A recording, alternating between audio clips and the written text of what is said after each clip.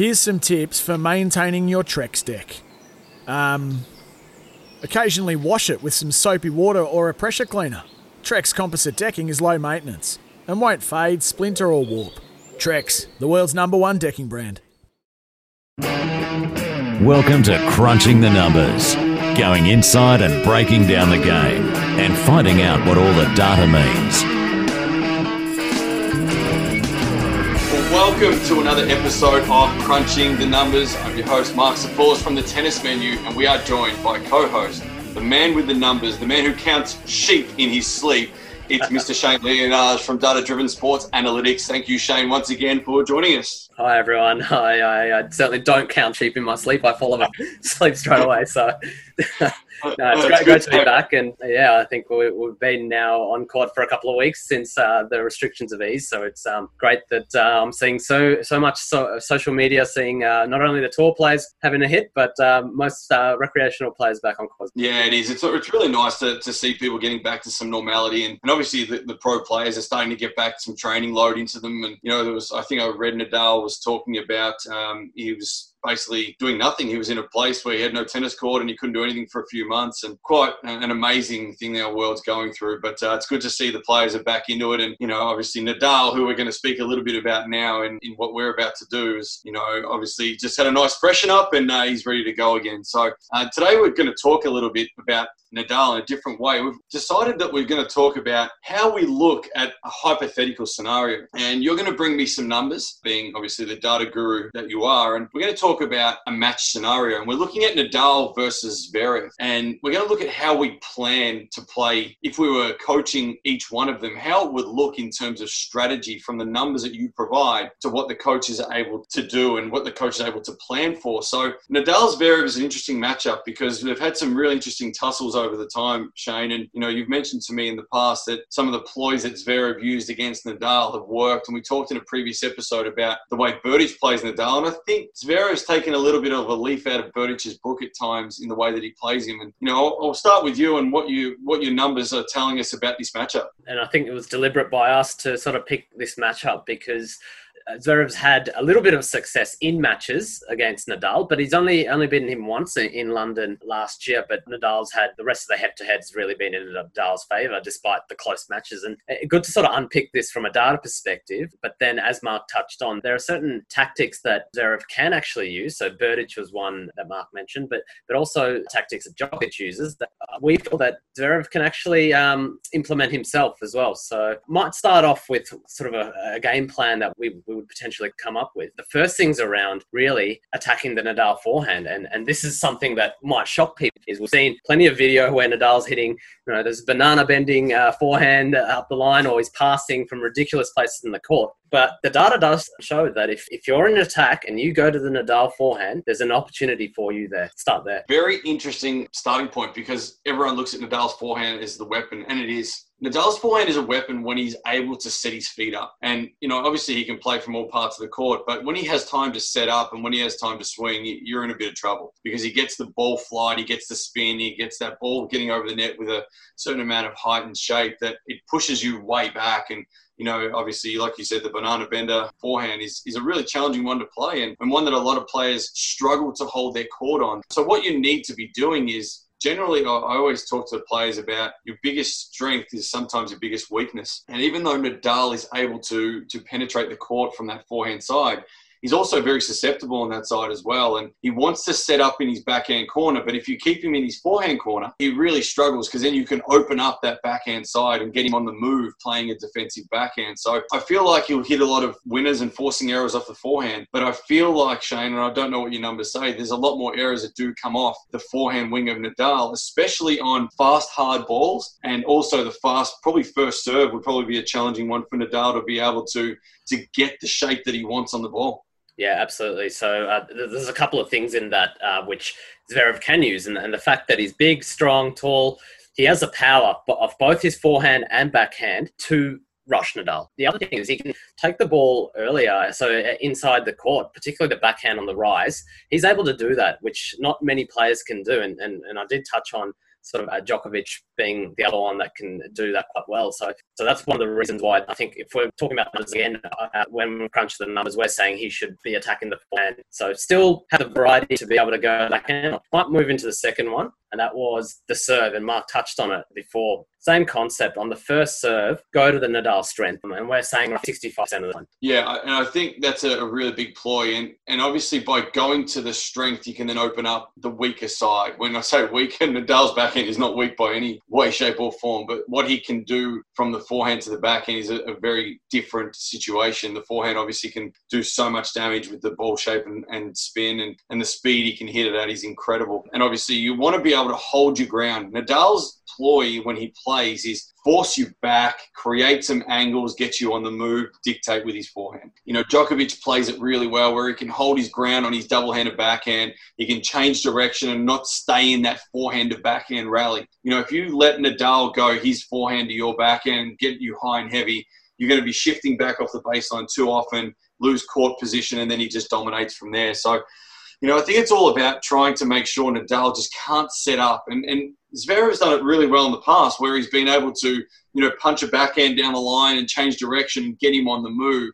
And I think that is where you can really get Nadal and get him off balance. But, he's got to be able to hold his ground in this situation. The other big thing to sort of think about as well, Nadal, and the data shows this as well, he's not a big return winner player. So he doesn't actually crank a winner off the return often. He'll set it up. He's attacking, don't be wrong, but he's trying to set it up for the next shot and the next shot after. So going to the forehand and taking away his ability to set up subsequent shots by rushing him for pace, it really sets you up well in the point. And Zverev's got a big serve. He should be using it as much as possible. Yeah, Zverev's got long levers, long levers in terms of length of arm, and he's so tall and he can really pop the ball. He can get a lot more momentum and generate more speed due to those factors. And, I think he has to utilize that in this match to be able to penetrate Nadal. And if he doesn't utilize that, Nadal's going to be penetrating Zverev's court. And you can't allow him to be able to do that and give him time and space. So Zverev's ploy has to be take time and space away.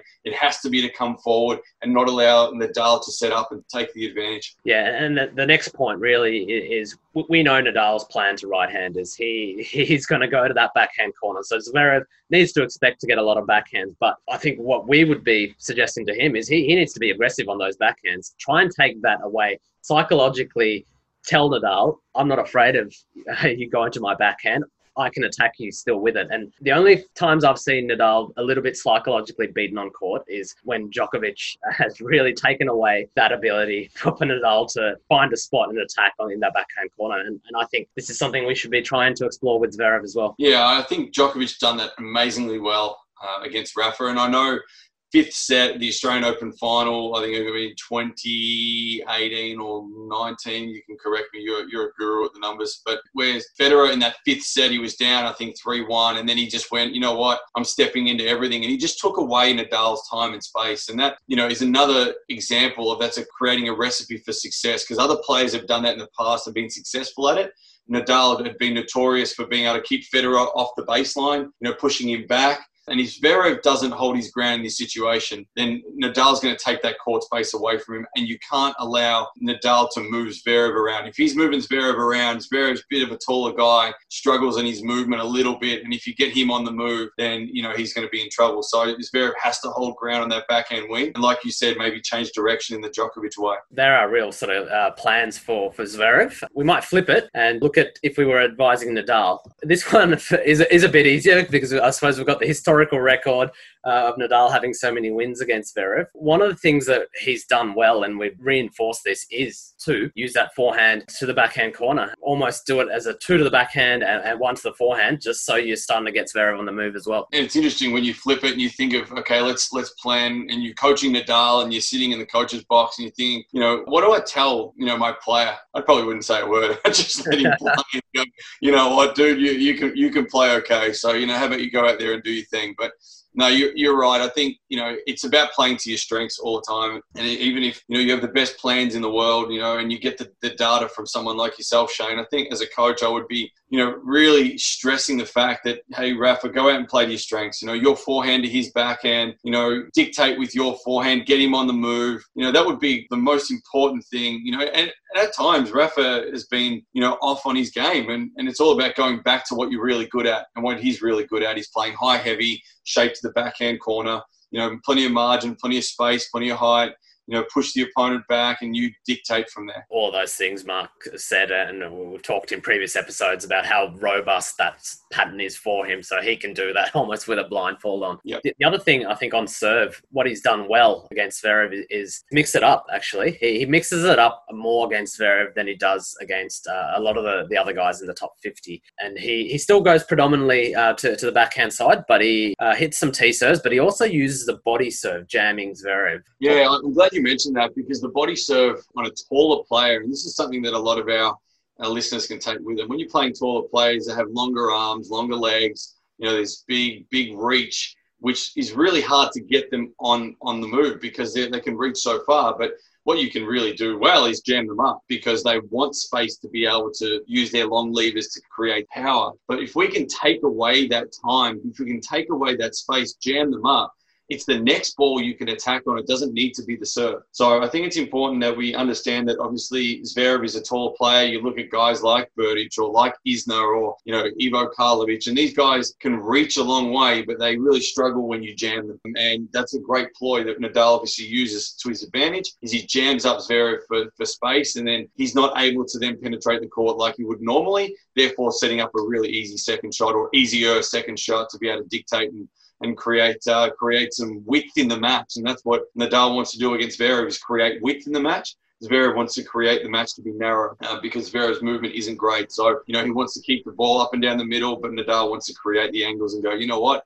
Let's play a lateral game, and let's play a movement game. So that's where the difference lies between the two players. Finally, and this is one I was surprised to see, that Nadal actually used more on clay than the other surfaces, but coming forward. So Nadal comes forward, and particularly against Zverev, at about the 5th, 6th shot in the rally. So 4, 5, 6, he's at the net. And I suppose if you look at the shots preceding that, he's doing everything to try and get Zverev out of position in the court. So I think it's a plan that's worked well, and I'd encourage him to keep doing that. Yeah, and I think Zverev isn't the greatest defensive player. I think we all know that. I think in offense, and this is where I think the numbers hopefully will tell us a story, and we can dive deeper into this as we go along into another episode, Shane. But I think defensively, Zverev isn't anywhere near the top guys. Offensively, I think he's great, and he can really pop the ball and do some really good things. But I'm a big believer that defense wins championships. Defense wins Grand Slams. Defense wins premierships in different team sports. It's the defense that sets apart these players. And once Nadal gets Zverev on a defense, he just comes in and gives him no court to work with, because he's reaching. He finds it very hard to be able to do anything off the reach. And then he takes away his court space. And that's exactly what you need to do against players that, are longer limbed, are taller, and like to penetrate the court, through power and dictate from the center of the court. Once you get him on the move, I think like Nadal does, he gets in and finishes a point from the net, which is a great ploy. And I think Nadal is a much better defensive player than Zverev, and I think they're both pretty similar in offense, but I think Nadal's worked out that if you get him on the move, get him pretty quick. That was us giving our plays on a hypothetical matchup. Certainly one I look forward to seeing these guys play when the tour resumes, but for hopefully another couple of years. I'm very keen to see the development of Zverev. He's certainly done extremely well, really, at his age, to have so many Masters titles. He probably hasn't put it together in slams as much as he would like, but we did see a semi-final run the AO, so I think it's all heading in the right trajectories. Mark, I'd love to keep doing this kind of analysis with you in future episodes. Yeah, I think it's a really good thing to look at, because as coaches, we probably need to learn to be better at this breakdown. And the more you can sort of break down little 1% and 2% things in opponents, it's really important. But on the flip side, it's really important to play to your strengths, as we've always spoken about on this show. And if you keep to your strengths and then, highlight 1 or 2 areas of your opponent, I think then you're going to hold yourself in a really strong position to win a lot of matches. And we hope this has helped you out there to understand how we would break down a player or players in particular. And we'll go into this a bit further as we go along too. I think there's more players we can start to break down, and they might come hunting us down, Shane. We might need to hire some bodyguards. But thanks once again for your numbers. As always, you're you're the man with the numbers, and I really appreciate you spending time breaking down these players as you did today. And, again, you're looking slick, and the data is slick, and it matches the hairdo. So well done again, Shane. Thanks for joining us. That was Shane Leonage from Data Driven Sports Analytics. You can find him all over social media. He's the man with the numbers. Hunt him down because he has some incredible information and insights into the game. And I'm Mark Sapors from the Tennis Menu. Thanks again for joining us on another episode of Crunching the Numbers. You've been listening to Crunching the Numbers. Make sure you subscribe to receive all the First Serve podcast.